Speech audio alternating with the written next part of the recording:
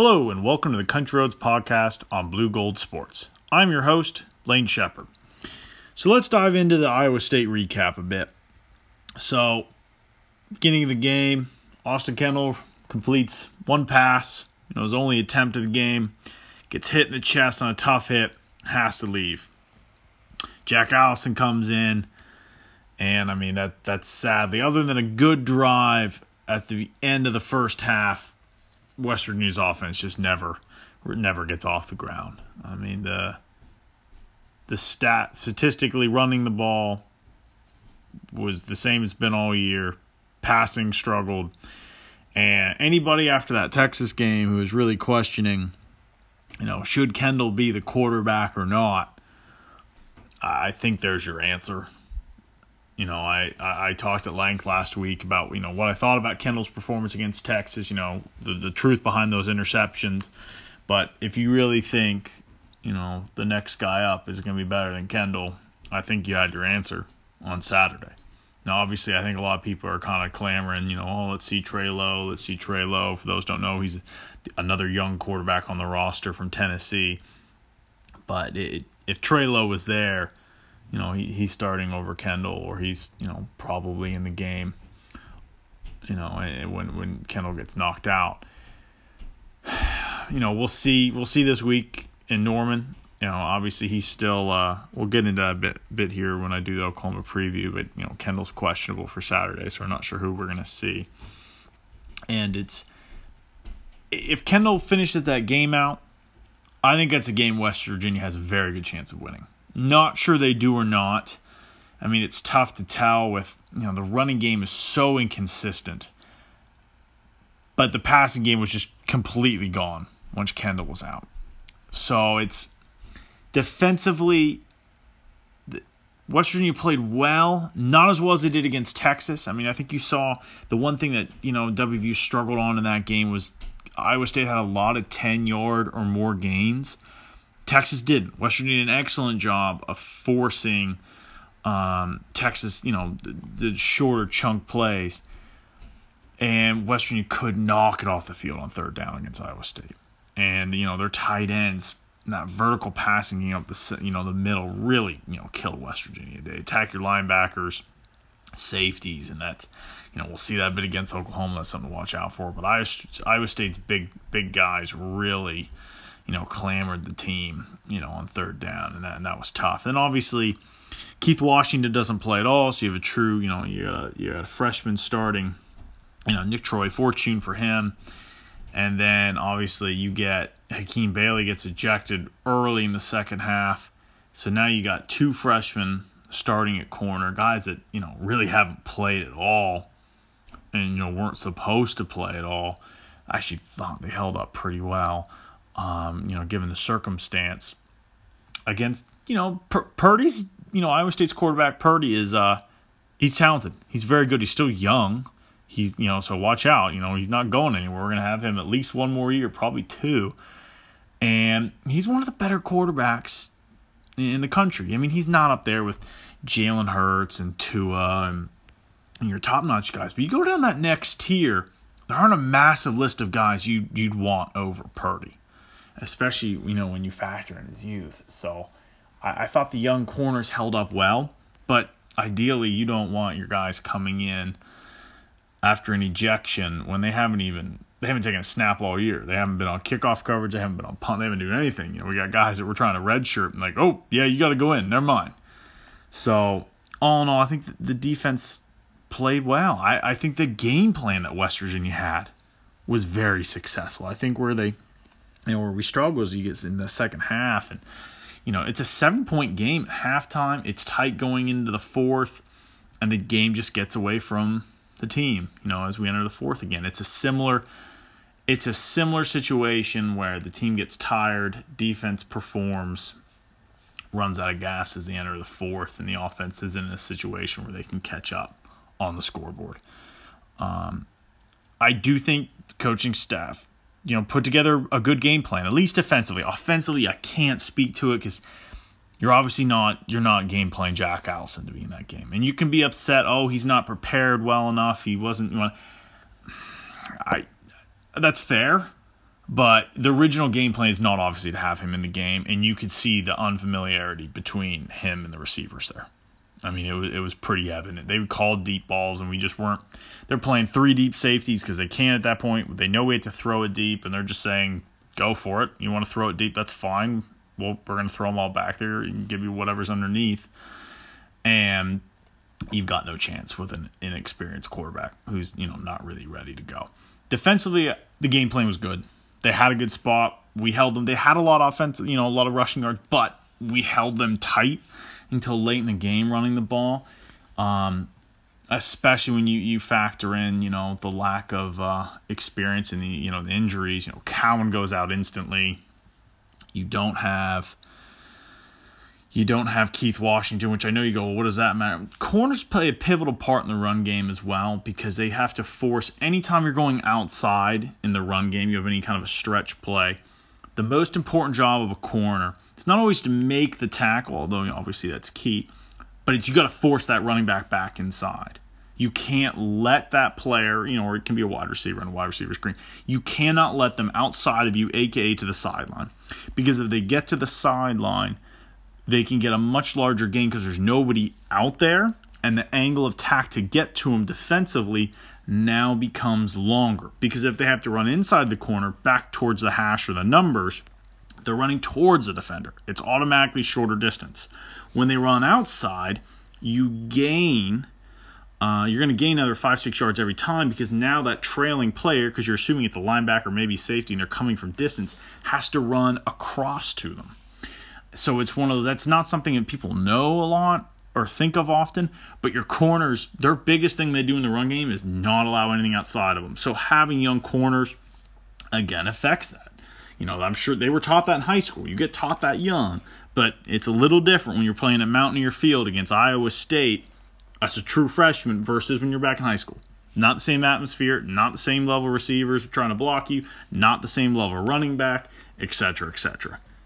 So this, it's a big situation. So it's a disappointing loss because it really is a game I think W had a chance to win, and when Kenda goes out, it's tough. That's a hard thing. It's a hard thing to recover from.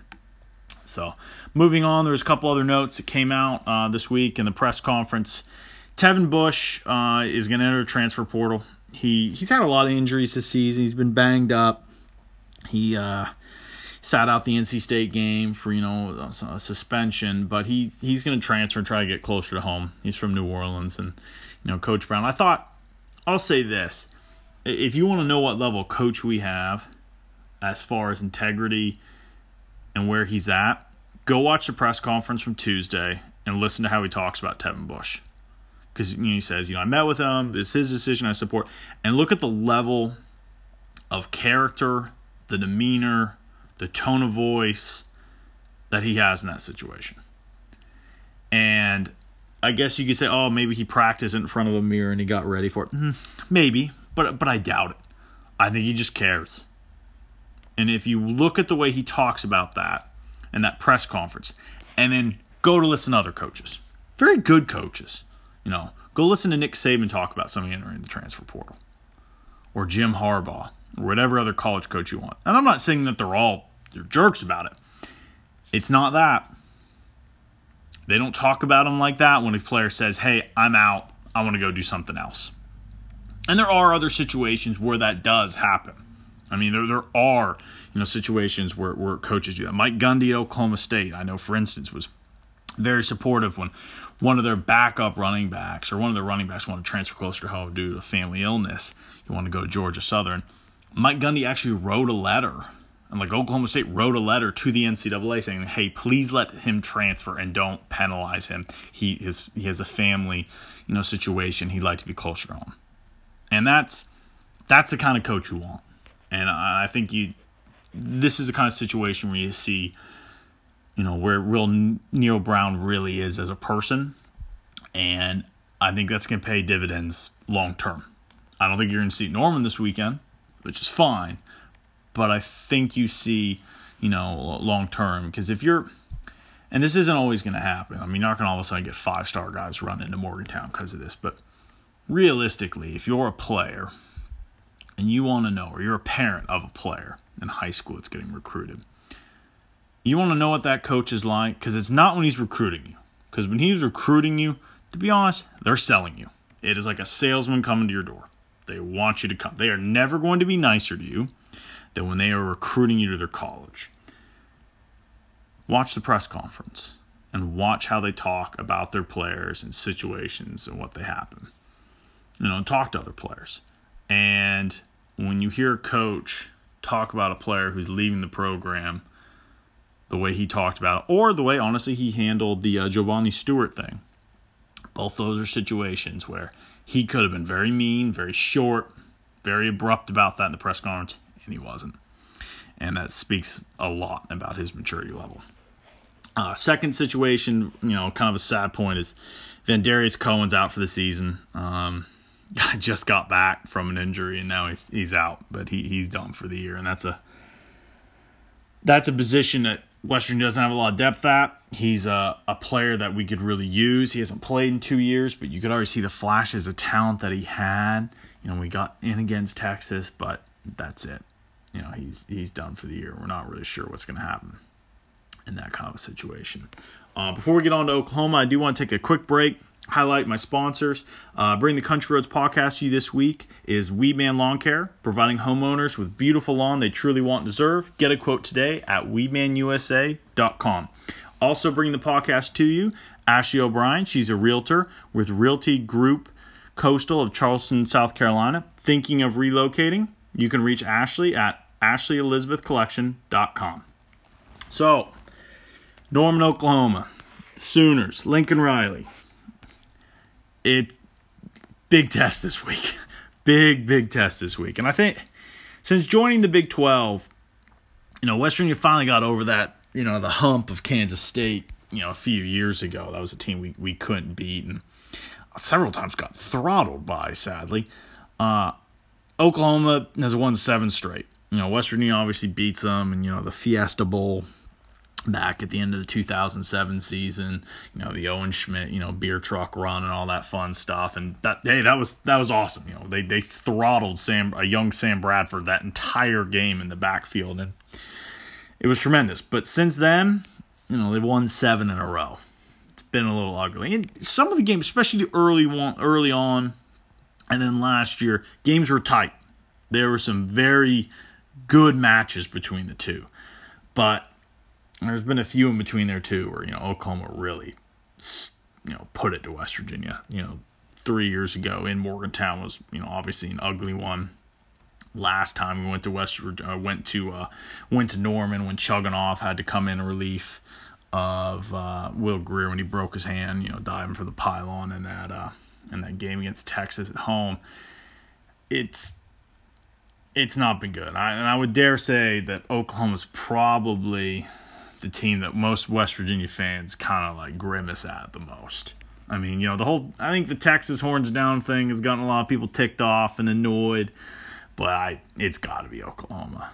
I mean, I can't imagine there's any other team that, Mountaineer fans want to be more than the Sooners.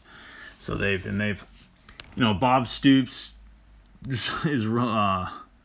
gave us the majority of those losses, and he was there for the Fiesta Bowl. But their new coach, Lincoln Riley, he's the poster child right now of great quarterback play and development in college football. And that's why he's always on the short list for all these NFL teams.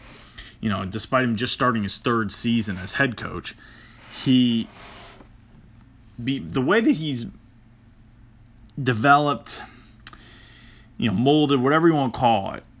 When you go back, you look at Baker Mayfield, Kyler Murray, and now Jalen Hurts, back-to-back. He's got, back-to-back Heisman Trophy winners at quarterback.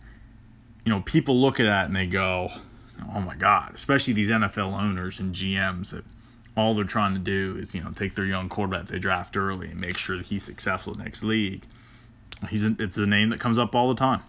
He's a guy that they look at and they say, he could change our NFL franchise and make us what we want to be. And, you can make all the jokes about backing up the Brinks truck, to his house, but it would be a surprise to no one if he got lured to the NFL very quickly. I don't know if he would leave for another college program just because, Oklahoma's, I don't know if you say they're the best college program, in history. You can debate it whatever way you want to. Michigan has the most wins, but there's not a top 10 list you're leaving him on the Oklahoma off of. They are a true blue blood of college football, and I'm actually going to the game this weekend in Norman, and I'm excited to go. It's one of those. I'm not sure it's going to be great from a West Virginia perspective, but exceptionally excited to go experience a place like Norman.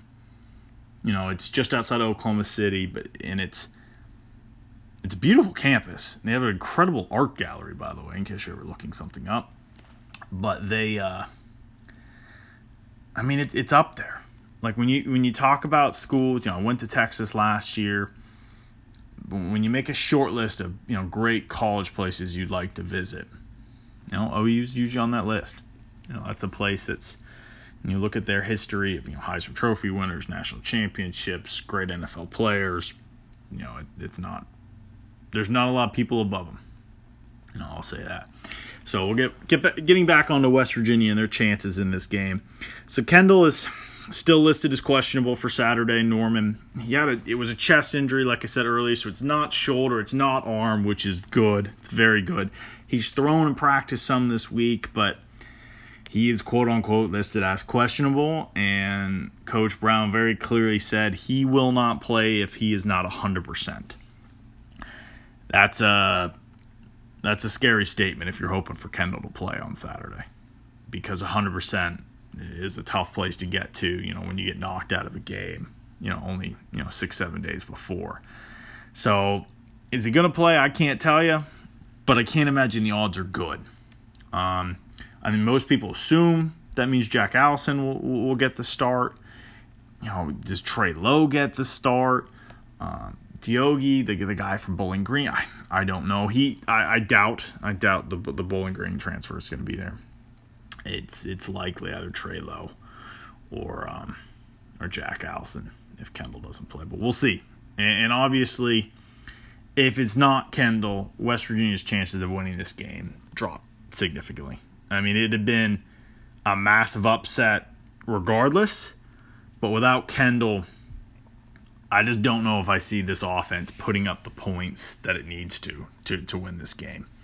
You're not holding OU off the scoreboard. We'll talk about their stats in a second, but that's especially when you look at Keith Washington, starting corners questionable. Hakeem Bailey has to sit out the first half because of his targeting penalty against Iowa State. So you're looking again at least a true freshman for half a game. And then, does Nick Troy Fortune have to play the whole game for Keith Washington? That's that's scary. West Virginia struggled to run the ball all year. Oklahoma has a lot of talent, on their team. I can't imagine, their front seven's going to give up more yards than what West Virginia has, all year running the ball. So if all of a sudden the passing game takes a massive step back with Kendall out, the odds they're not looking good offensively. And when you look at their offense right now, it's impressive. They're averaging over 50 points a game, 335 through the air, 286 on the ground. This is what's scary. When you look at Jalen Hurts, who's a front runner for the Heisman, and I also would say a quality individual. When you look at the way he's handled that whole the being benched for Tua at Alabama, and his demeanor on the sideline, I don't think people understand how freaking hard it would be to be benched the way he was, and then have to then to come back in and help them win in that playoff. Unreal. Regardless, Jalen Hurts has 630 yards on the ground and 8 touchdowns. West Virginia has 699 on the ground as an offense. Entire offense. That's a 69-yard difference just between him and the team. He's got 17 touchdowns through the air to only 7 picks. Kendall has 9 touchdowns and 7 picks. And I know, Kendall wants to play in this game. because obviously, people know he's a grad transfer from Oklahoma who was, thought he was going to take over the reins after Kyler Murray. Jalen Hurts enters the transfer portal. Lincoln Riley lures him to Norman. So Austin Kendall decides he's going to leave. And, he comes to Morgantown. We're very grateful that he did. But he wanted to play in this game to at least get back and kind of, some pride. Show that, hey, I was good enough. I could start. I mean, it's kind of hard to argue with Coach Riley's decision at this point, just based on, Jalen Hurts' numbers. But, I mean, it's pretty grown. And, I mean, Jalen Hurts has a lot of tools at his disposal. I mean, CeeDee Lamb, their star receiver, he's incredible. Hey, go watch. He had a catch against UCLA last year. It's one of the best catches I've ever seen. And he had 3 pretty incredible snags in that game. But the one he makes, he does this windmill, almost Jordan looking catch. And I'm sure you can find on YouTube. Just CeeDee Lamb highlight UCLA. It blew my mind. And he does it all the time. He juked out every Texas DB last week probably 4 times on the way to the end zone. He can do whatever he wants. And they have a ton of talented receiver. And what scares the heck out of me more than just their, stout offensive line is, their tight end, Calcaterra. 6'4", big, incredibly athletic kid. And what did Iowa State do last week? They killed us with big tight ends. And you can line Calcaterra. You can line Calcaterra, wherever you want. You can line him up tight. You can line him kind of in an H-back position. You can put him off the line, put him in a bunch. And it's, he's more of a receiver almost with a bunch of size who can block. And watch him. He's going to be somebody who, we got to be, scared of. And then guess what? They still got Trey Sermon back at running back. So, whew. All right, here we go. So, when you look at Cohen being gone, questionably at least a corner out, Bailey out for the first half, and possibly no Washington. It's in the last couple games, West Virginia's done an incredible job of keeping it tight halftime, and then really had a chance to win the game at the beginning of the fourth. I'm not sure this happens this week. It's one of those when you look at if West Virginia has a backup quarterback in a struggling run game. I don't like West Virginia's odds against the 6-0 5th-ranked Sooners. And right now, Vegas has them at a sultry 34-point favorite currently, which is that's not something I'm really used to seeing when I look at West Virginia games. And I guess they were a huge favorite the last time we were in Norman because Chugunov was going to get the start, when Greer went out. But 34 points that's a tough thing to swallow when you look at it. So games, it's at 12 o'clock, so it's at 11 o'clock Central Time. So I'll be getting up very early to try and get to the game out there in Norman. But I'm looking forward to it. I think it's going to be an outstanding experience. Get to see what they have, and I hope you guys tune in to, at least what happened, as quarterback. Do we get, a young Trey Lowe? Does Kendall, is he able to play? Or, does Jack Allison get another start? Does he have a chance? We'll see what happens. So, well, that's all I have for you this week, Mountaineer fans. Thanks so much for listening. Please rate, review, subscribe. You can follow me on Twitter at LaneShepherd72. Feel free to reach out to me with any questions or thoughts you have on the podcast, any of my other articles, and the rest of the team you can find at Blue Gold Sports on our Twitter or Facebook. Thanks so much. Have a great week.